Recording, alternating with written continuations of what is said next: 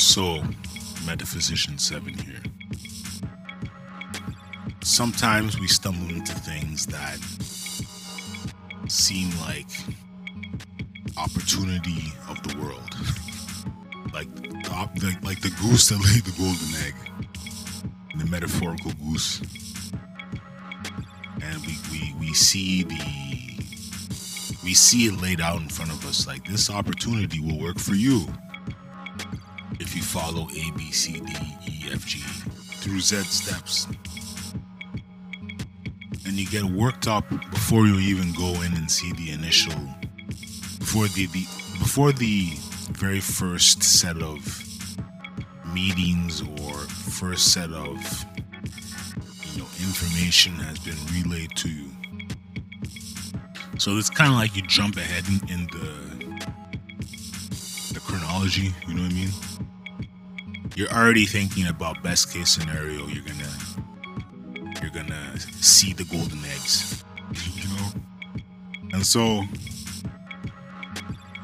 this is important because you don't want, for people who struggle with getting let down, I can see how you thinking that, you're crossing all the T's, dotting all the I's, putting your best self into the effort, putting your best foot forward, showcasing all your abilities, showcasing everything you've done in life should be enough. And then some faceless, person, or even if they're even if it's in face-to-face contact or face-to-face interaction, you get told no, you don't really qualify, or this isn't really for you, or we don't believe that you can pull this off. That can be a battering blow. That can be a shattering blow. That can be a blow to the gut. Now, depending on your own life experience, maybe you've received many of these blows to the gut and you're kind of like, okay, whatever, shake it off. But if you haven't, and it's like, you're not someone who sees different angles to things or different routes to the same goal, then maybe this does bother you. So my message here is, no matter what you think the best potential opportunity is within reason, if it doesn't manifest or work out, there ain't no point beating yourself up. This is Captain Obvious talk, but I say this to y'all almost to say it to myself, because I've been in times past guilty of that exact, this is the golden eggs thinking. And then it doesn't pan out and whatever. But then life goes on, right? And even if it does bother you, whether it bothers you or not at the time, life goes on. So it's like, you think back, you're like, oh, wow, that situation really didn't mean anything in the larger scheme of my own progress or life decision making or path, journey, or route.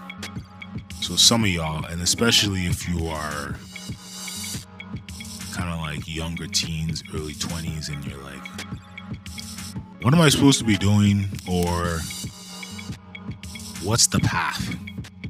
What's the right answer? As the ESL students would often ask, what's the right answer? Give me the right answer. It's like, it's not the point. The point is for you to develop skills and abilities that then allow you to go and do whatever you want to do. It's not about me telling you what to do. You know what I mean? It's not about me telling you the right answer. You have to, I guess ESL is different. Teaching ESL is different. But for a lot of these larger questions of what do I do with my life? Is it too late? Should I start over? Starting over is hard. I'm starting from ground zero. I'm starting something over in my 30s, and you're kind of like, regardless, either you do it or you don't, but then I'd rather attempt something and then struggle through, or even not struggle through, depending on how it goes, that process, rather than kind of like, you know, wallow not wallow, being complacent in a certain reality, being complacent where I am in this moment and never pursuing something else. That was for Ghost, wasn't it? So I'd rather not be complacent. End of story. So, and I think this is something that, I think that by itself should be a message for people. Do you enjoy your complacency, or do you want to actually attempt something, whatever the something is? Because there ain't no emperor of, you know, there's no emperor who's gonna be like, you're wrong. You know what I mean? There's no emperor of right and wrong.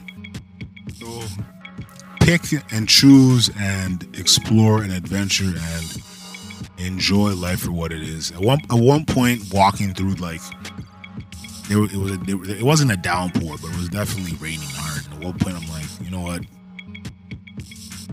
It's kind of like when so say you're in one of those in those downpours and you're like jogging, but you're running in the rain. You're kind of like, I'm already wet, so I might as well just keep going at a moderate pace, and eventually I'll get there instead of trying to rush it. You know what I mean? No point rushing. Better to stick to a steady pace. Accelerate when need to, like when, you know, the crosswalk says 7, 6, 5, and you're still approaching the crosswalk or approaching the intersection, and you jog across. That's one thing. But yeah, that's one way of speeding up your steps. But you gotta give time for doing things at a certain pace, allowing yourself to feel comfortable in moments, allowing yourself to feel like everything will work out fine. Not in some twinky dinky way, but like if you put a number of, I guess, tentacles, if you put a number of tentacles out there and you're trying to grab different opportunities and different paths and routes, eventually one or maybe even more. That's even better when you have the decision between two routes that end up in the same place, like, and they're both interesting. It's like, which one should I choose? Interesting option A or interesting option B or C? So,